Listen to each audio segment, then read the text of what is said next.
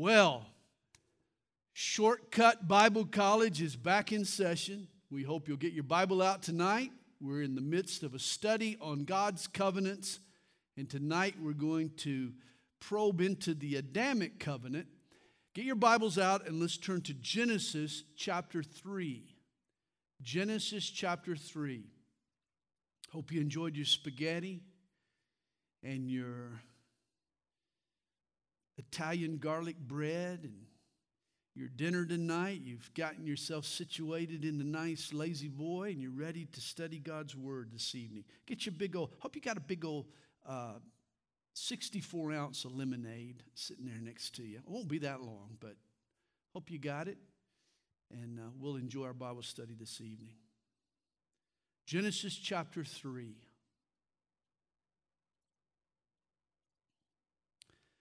Glenn Roberts got his nickname Fireball from his pitching prowess in American Legion baseball. But Fireball Roberts sadly lived up to his name in 1964 at the Charlotte Motor Speedway. It was one of NASCAR's worst crashes. The race had just begun. It was in the 7th lap. There were 393 more to go. The drivers were settling in, finding their rhythm. Roberts was a popular driver at the time, in the prime of his career. He was running in the middle of the pack. But as the stock cars moved through turn 2, a collision occurred between Ned Jarrett and Junior Johnson. Glenn Roberts tried to avoid a pileup. His car spun out of control and slammed against the retaining wall. The impact punctured a hole in Glenn's gas tank. When the car rolled over, it burst into flames. It was the worst inferno that NASCAR had ever seen, probably has still ever seen. By the time that Glenn Roberts was pulled from his car, burns covered 80% of his body.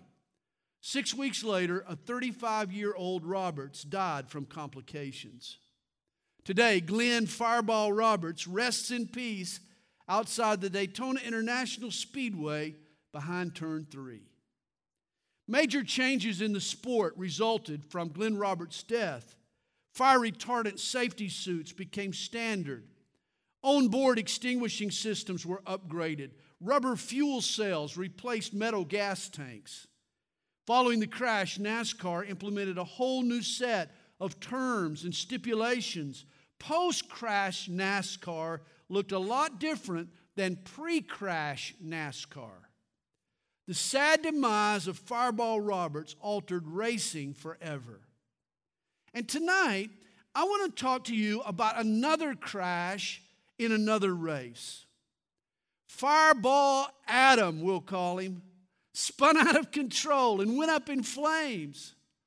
And his crash permanently altered the human race. Adam and Eve sinned against God. And their rebellion subjected all of creation to death and decay. God created the first man from the dust, and it's to the dust that we return. Now, when anybody anywhere is buried, it's a reminder of Fireball Adam's deadly crash. Now, as I said last week, a NASCAR race intensifies in the turns of the track. Cars bunch up in the turns. Drivers jockey for position. A NASCAR race is won or lost in the turns. Last week we compared the Bible to a stock car race. The starting line is the genesis of the heavens and the earth. And the first big turn is the creation of the man and the woman. God made them in His image, male and female, and plopped them down in a garden called Eden. God gave Adam dominion over all that he had created. Imagine, his first job was CEO. He co-ruled with God.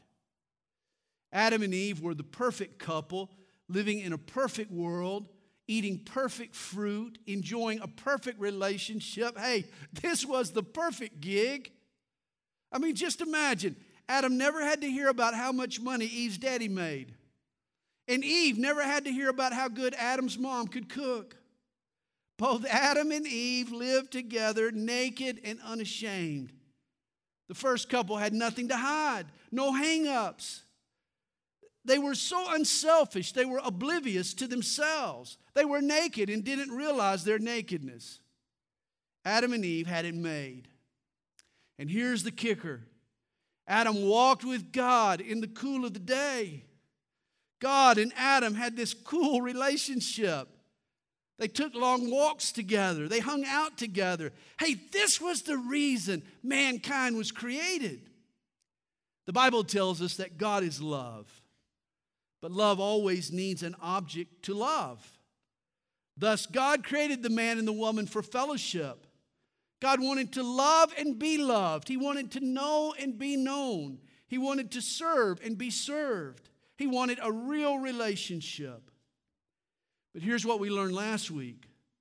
God doesn't just desire any old relationship with us. He always has a specific type of relationship in mind.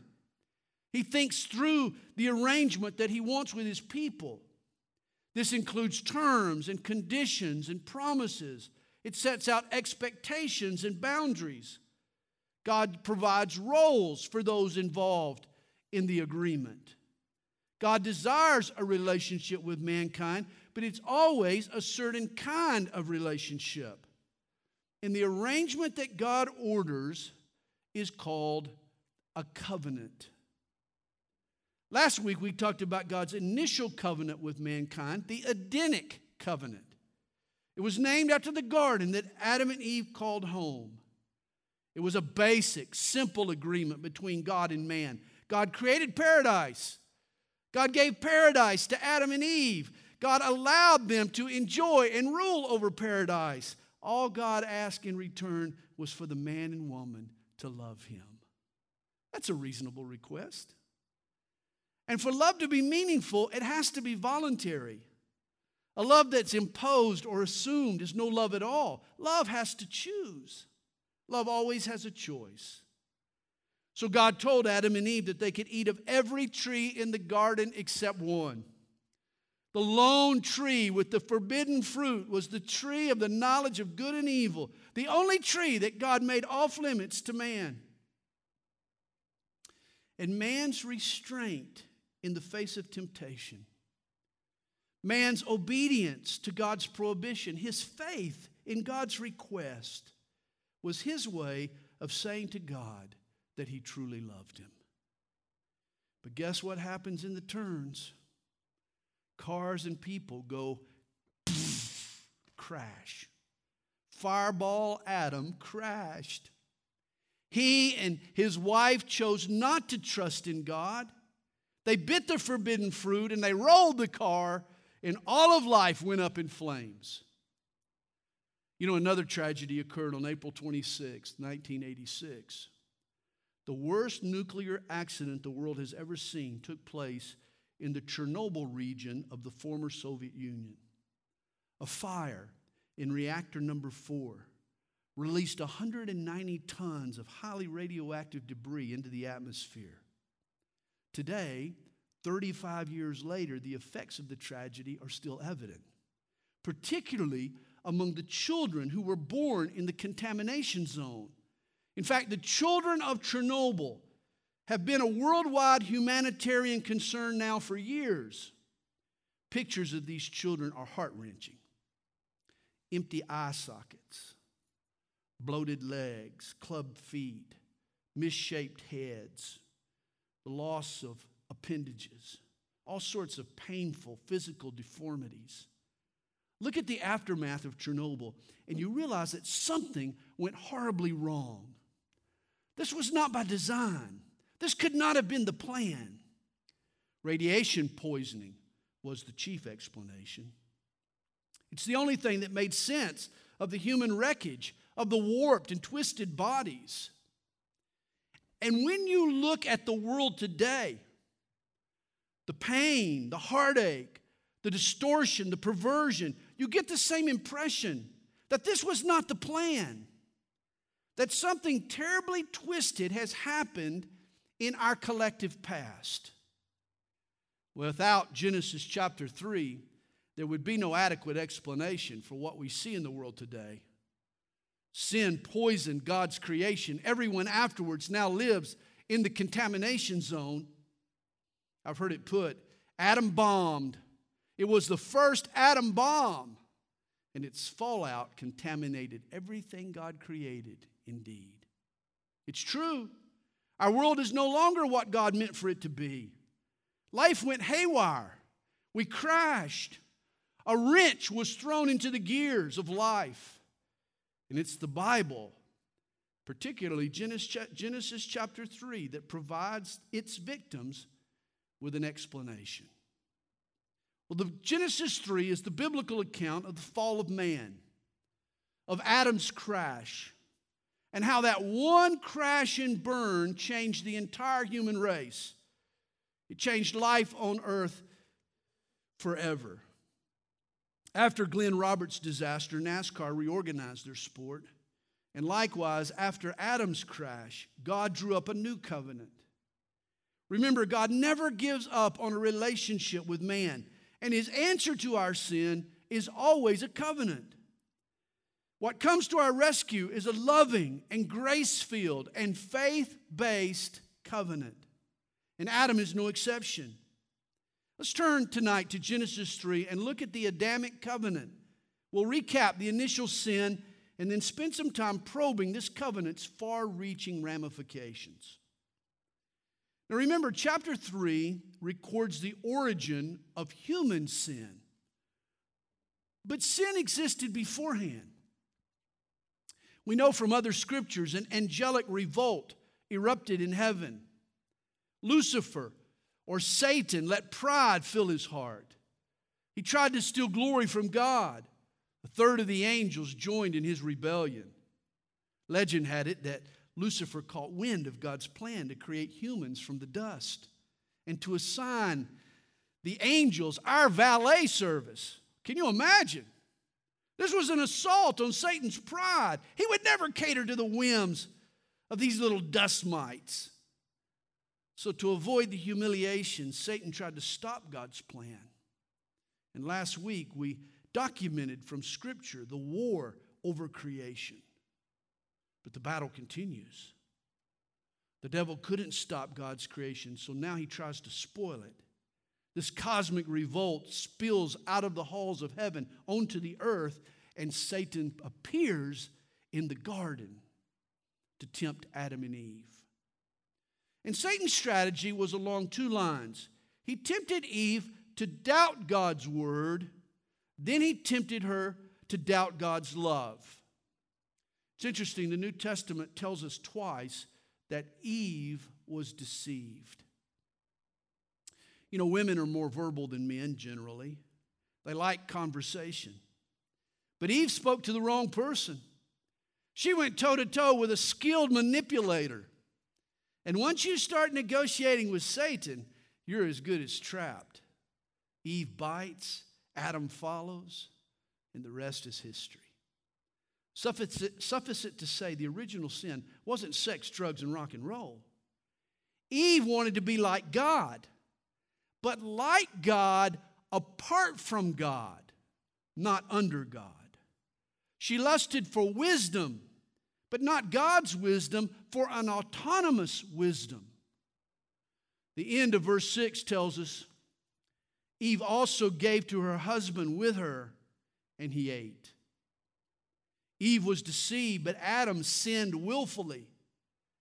And the instant his teeth pierced the skin of that fruit, the universe was never the same.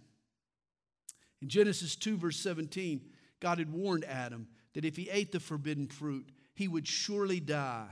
And die he did. In that moment, death entered the human sphere. Spiritually, the man and the woman died instantly.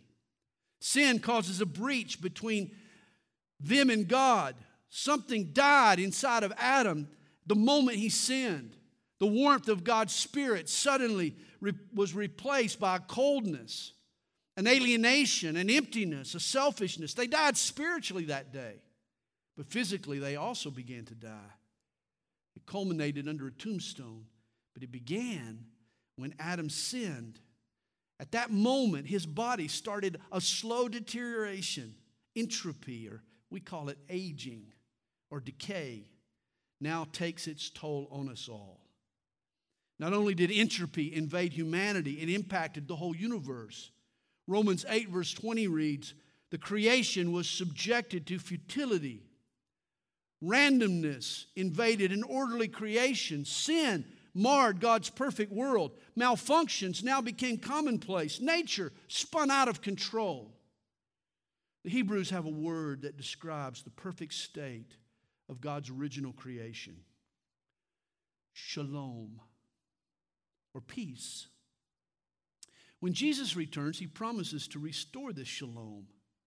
This is why he's called the Prince of Shalom, or the Prince of Peace. But the fall of man's sin, shattered shalom.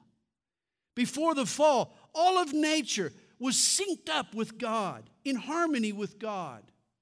Sin is now the bug in the program, the computer virus on the hard drive that now keeps us out of sync. In essence, Mother Nature no longer cooperated with God the Father. After man's sin, the gentle rain that waters your yard can also cause a city to flood. The light breeze that raises a kite into the air in a fallen world can rip the roof and siding off your house. Because of man's sin, Mother Nature developed a severe case of PMS. Sin has defiled God's perfect world. The world that we live in is no longer as God intended. When a tornado rips apart a street, or a cell mutates into a cancer, or a car slides over a guardrail, don't blame it on God. It was man who rejected God's warning and struck out on his own. We wanted autonomy from God, an autonomous wisdom. Man thought he could shape a better world. The havoc we deal with today is the result of living out that insanity. The immediate effect of sin showed up first in the man and woman. As soon as they bit the fruit, the eyes of both of them were opened, and they knew that they were naked. Sin brought about self-awareness. See, prior to their sin, Adam and Eve were God-centered and others-centered. Now they become self-centered. Sin makes life all about me. Eve gained her enlightenment, all right. Her eyes were open, but the knowledge she gained now shattered her innocence. Now independent from God, she felt inadequate and ashamed and alone. This once graceful and beautiful lady was now a bag of insecurities. Wiser was God's wisdom. In verse 7, Adam and Eve tried to remedy their situation. They sewed fig leaves together and made themselves coverings. Instead of admitting their sin and running to God and throwing themselves on His mercies, they tried to hide. Adam and Eve launched the first cover-up. They sew together fig leaves and they make green leafy Speedos for themselves. It was the original Fruit of the Looms. I've heard the clever saying, after she sinned, Eve became the only woman in history to say, I haven't got a thing to wear, and it actually be true. Adam and Eve tried to cover their selfishness and rid themselves of their insecurities, but the plan backfired. I've heard that fig leaves are extremely itchy, which means that their effort made them more self-obsessed rather than less. In fact, you could say the rest of human history is all about fig leaves. Everything that man does from this point forward is a way to absolve his guilt, shore up his self-doubts, feel good about himself again. It's all about sewing together fig leaves to cover your nakedness. From here on, man will polish his vanity and stroke his ego and pursue his ambitions and show off his accomplishments as a form of glorified fig leaves. Did you know that even religion is a form of fig leaves?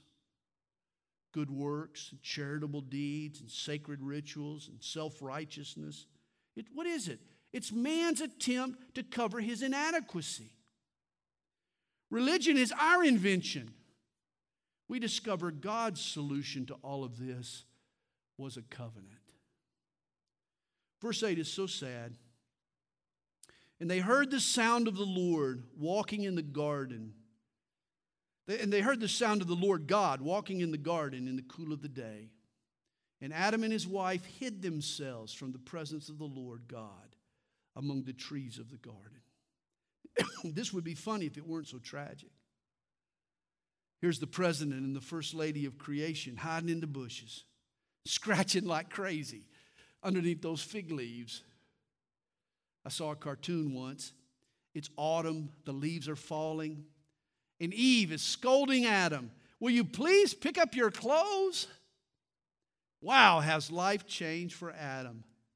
The old boy goes from hanging with a naked babe to getting nagged by the same woman to pick up his clothes. We're also told, then the Lord God called to Adam and said to him, "Where are you?" Now please understand, this isn't the voice of an angry mobster banging on your door, seeking revenge. "Where are you? I'm going to get you." This isn't the Godfather. This is God the Father. To read God's question correctly, accurately, you have to read it like a heartbroken dad seeking his wayward child. "Where are you? I love you. Please come home." God calls lovingly. But men, I want you to notice who God calls out here. Though Eve sinned first, God wants to talk to the man. "Adam, where are you?" God will hold the man, Adam, responsible. Just goes to prove the buck stops with the buck. You know, every man wants to be the head of his house, be crowned the king of his castle. But men, a serious responsibility comes with that authority and that honor. Too many men are like Adam. Notice, where is Adam when Eve bites the fruit? Verse 6 tells us, her husband with her. Eve is under attack. The satanic deception is on, and Adam is an apathetic bystander. He does nada. Adam fails to lead and protect his wife. He never intervenes in the conversation between Eve and Satan. And we're still paying for it even today. And this is the sin of scores and scores of so-called men, even Christian men. Here is today's greatest social problem. Spiritually uninvolved men are failing their families. Oh, these men pay their mortgage and they buy the groceries, but they leave spiritual leadership to their wives. This was Adam's error. And guys, it brought down the entire human family. Trust me, it'll have a negative effect on yours. Here's what happened to the first marriage.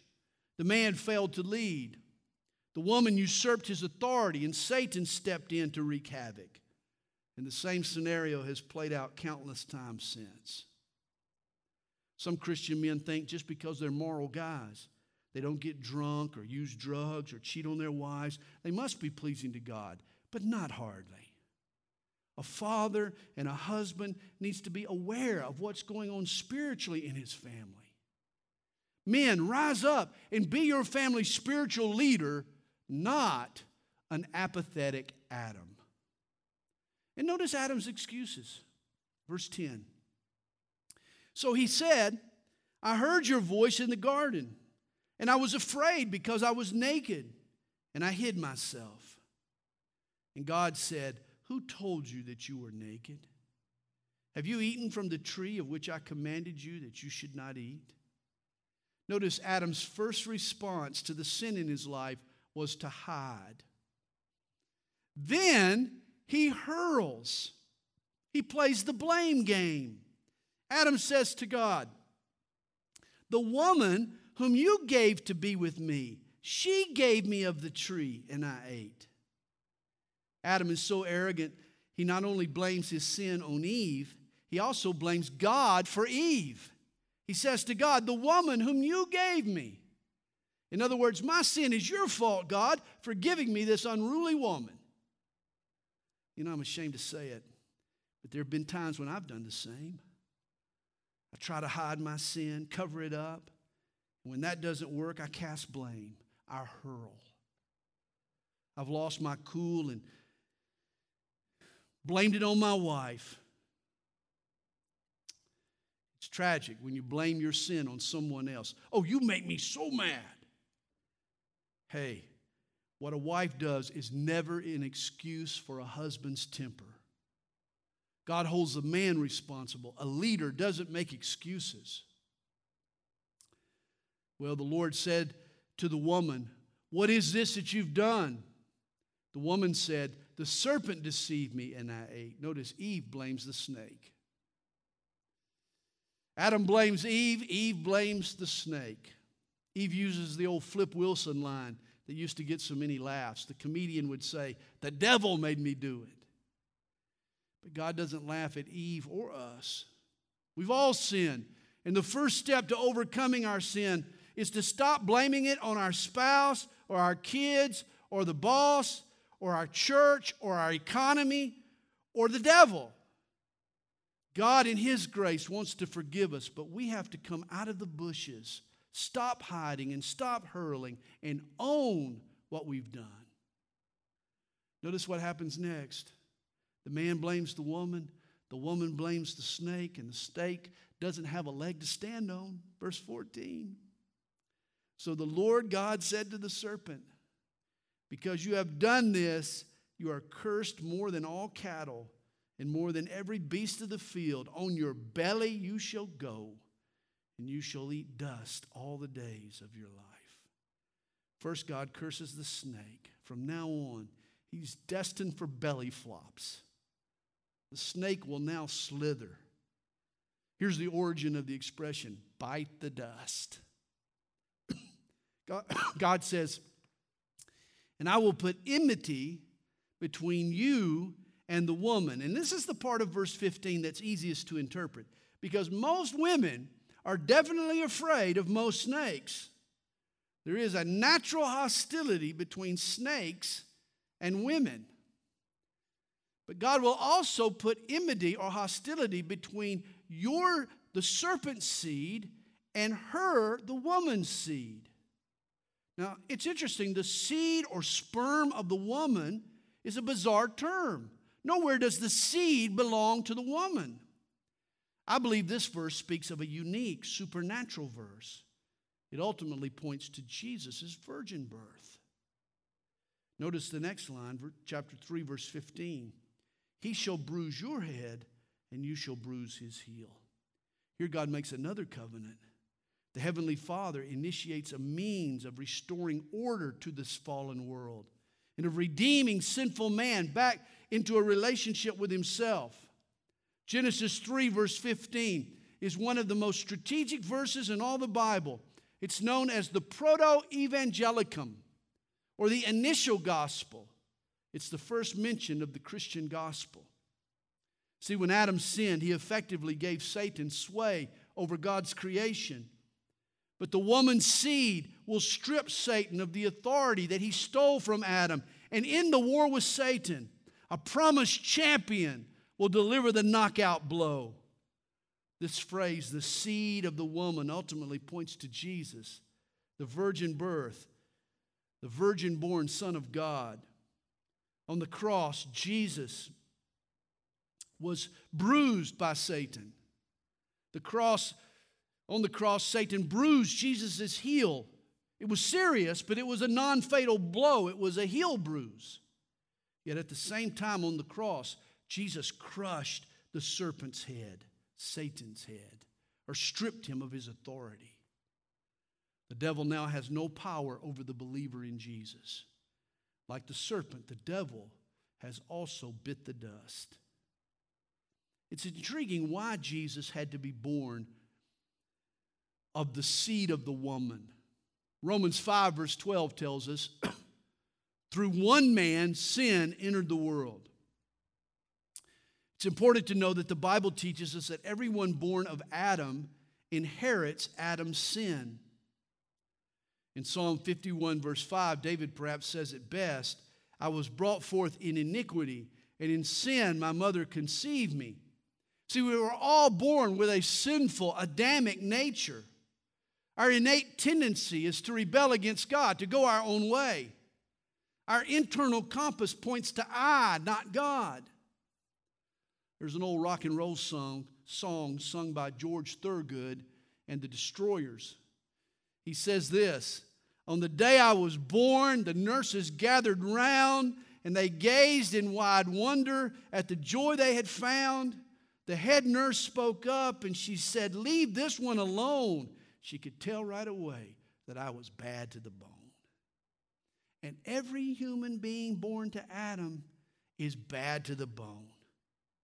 Here's the point. Through Adam, sin gets passed down. Sin is a trait inherited from the dad, not the mom. This is why Jesus is called the seed of the woman. He had to be born of a virgin. And since he was virgin born, Jesus was born sinless. He bypassed the sin of Adam. Thus, Jesus could die in our place for our sin. You could say Jesus was good to the bone. Romans 5, verse 19 reads, "As by one man's disobedience many were made sinners, so also by one man's obedience many will be made righteous." See, we inherit our sin from Adam so that we can inherit a right standing with God in Christ.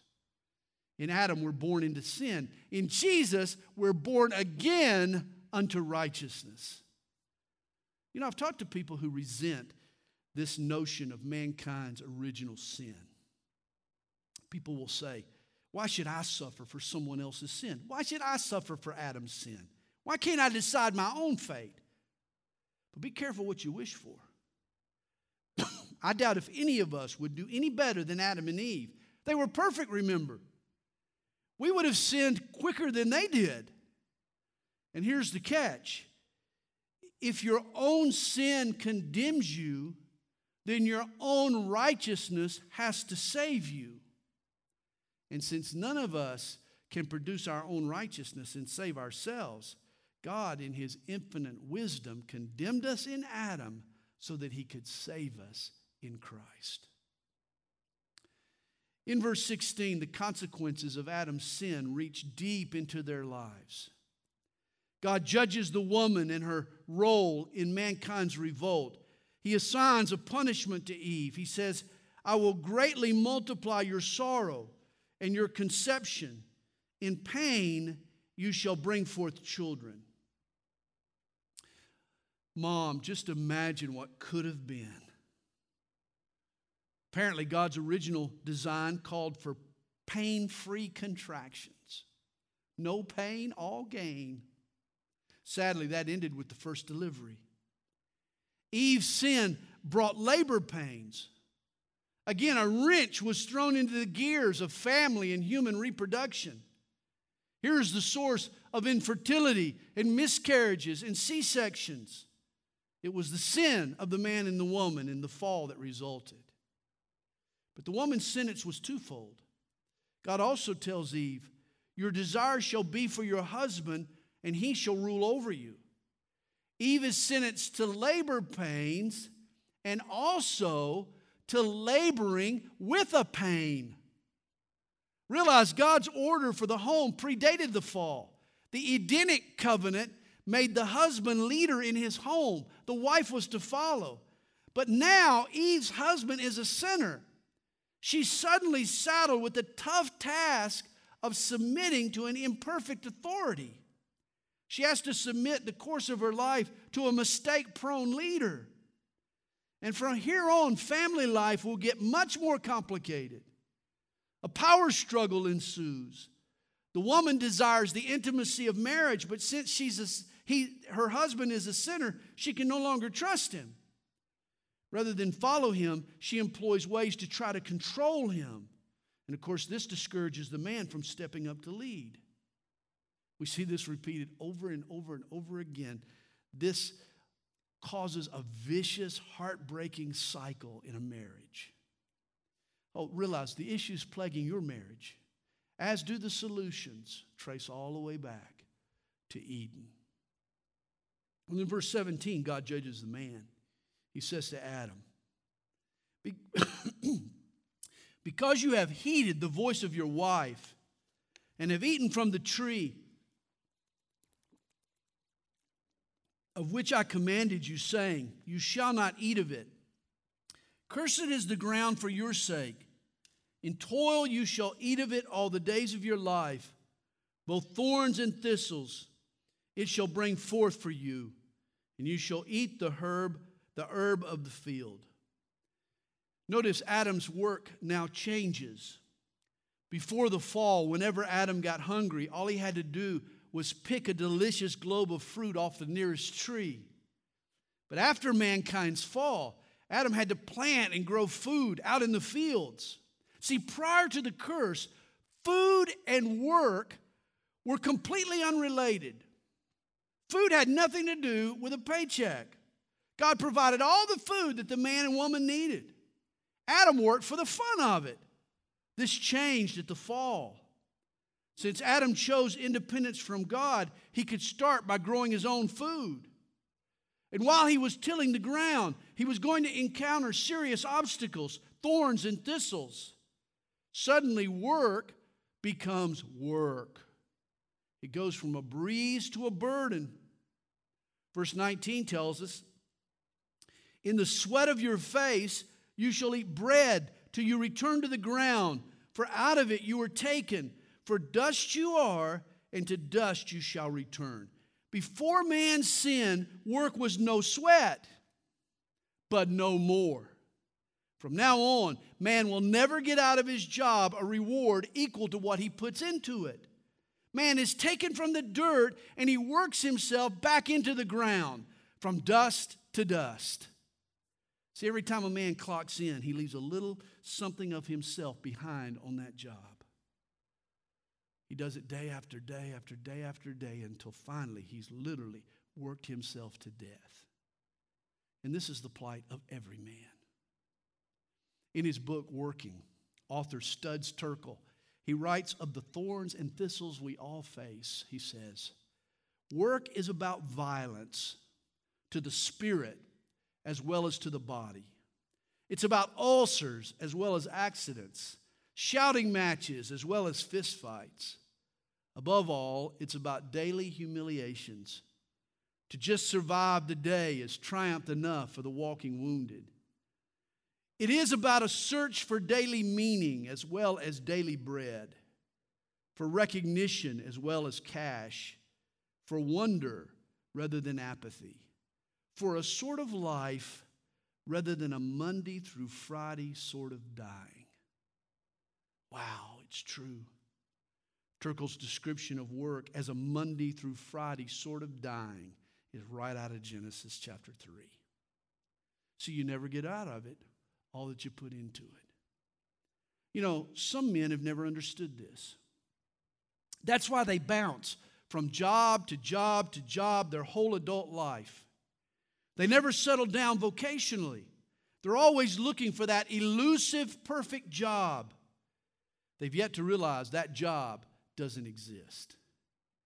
We've had people join our church staff and expect a bed of roses. They don't realize that every occupation, every corporation has its thorns and thistles. All careers have obstacles that will aggravate and irritate. Well, the curse of the Adamic covenant sees to it that women have pain in labor and that men labor in pain. You know, it's interesting when a mother chooses to work outside of her home, and I understand that's not always a choice. Often she has to help to provide. But when she does, she gets double the trouble.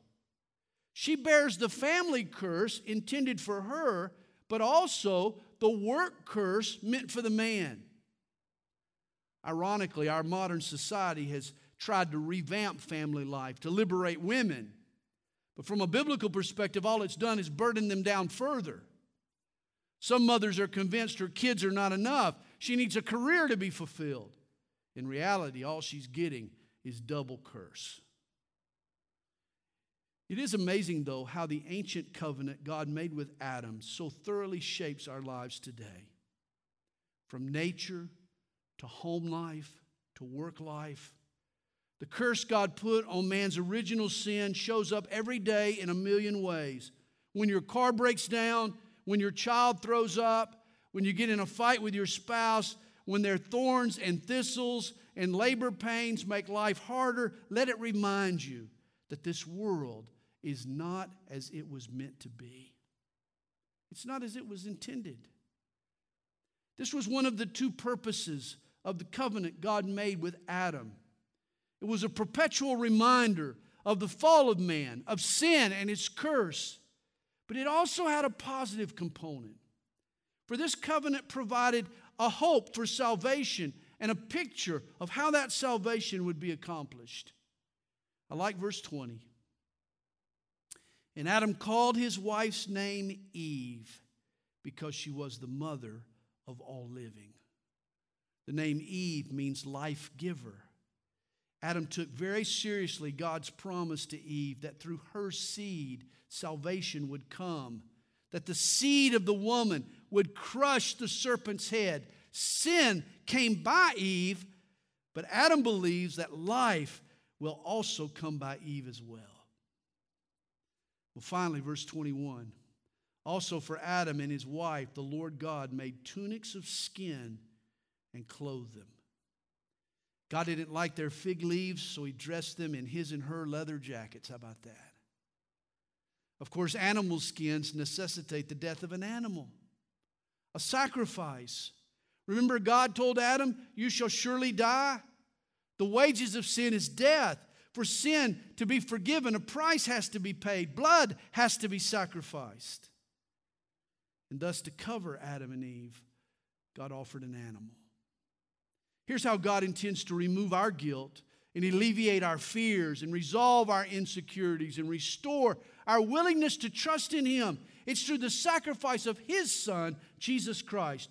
Jesus is ultimately the one who's going to cover us with His righteousness. On the cross, He takes away our nakedness and our insecurities and our shame, all that came upon Adam and Eve when they sinned. In Christ, we become accepted. But it all happens through covenants. Through God's covenants. It began in the garden with Adam. But there are more covenants yet to come. There's more to the story. So stay tuned.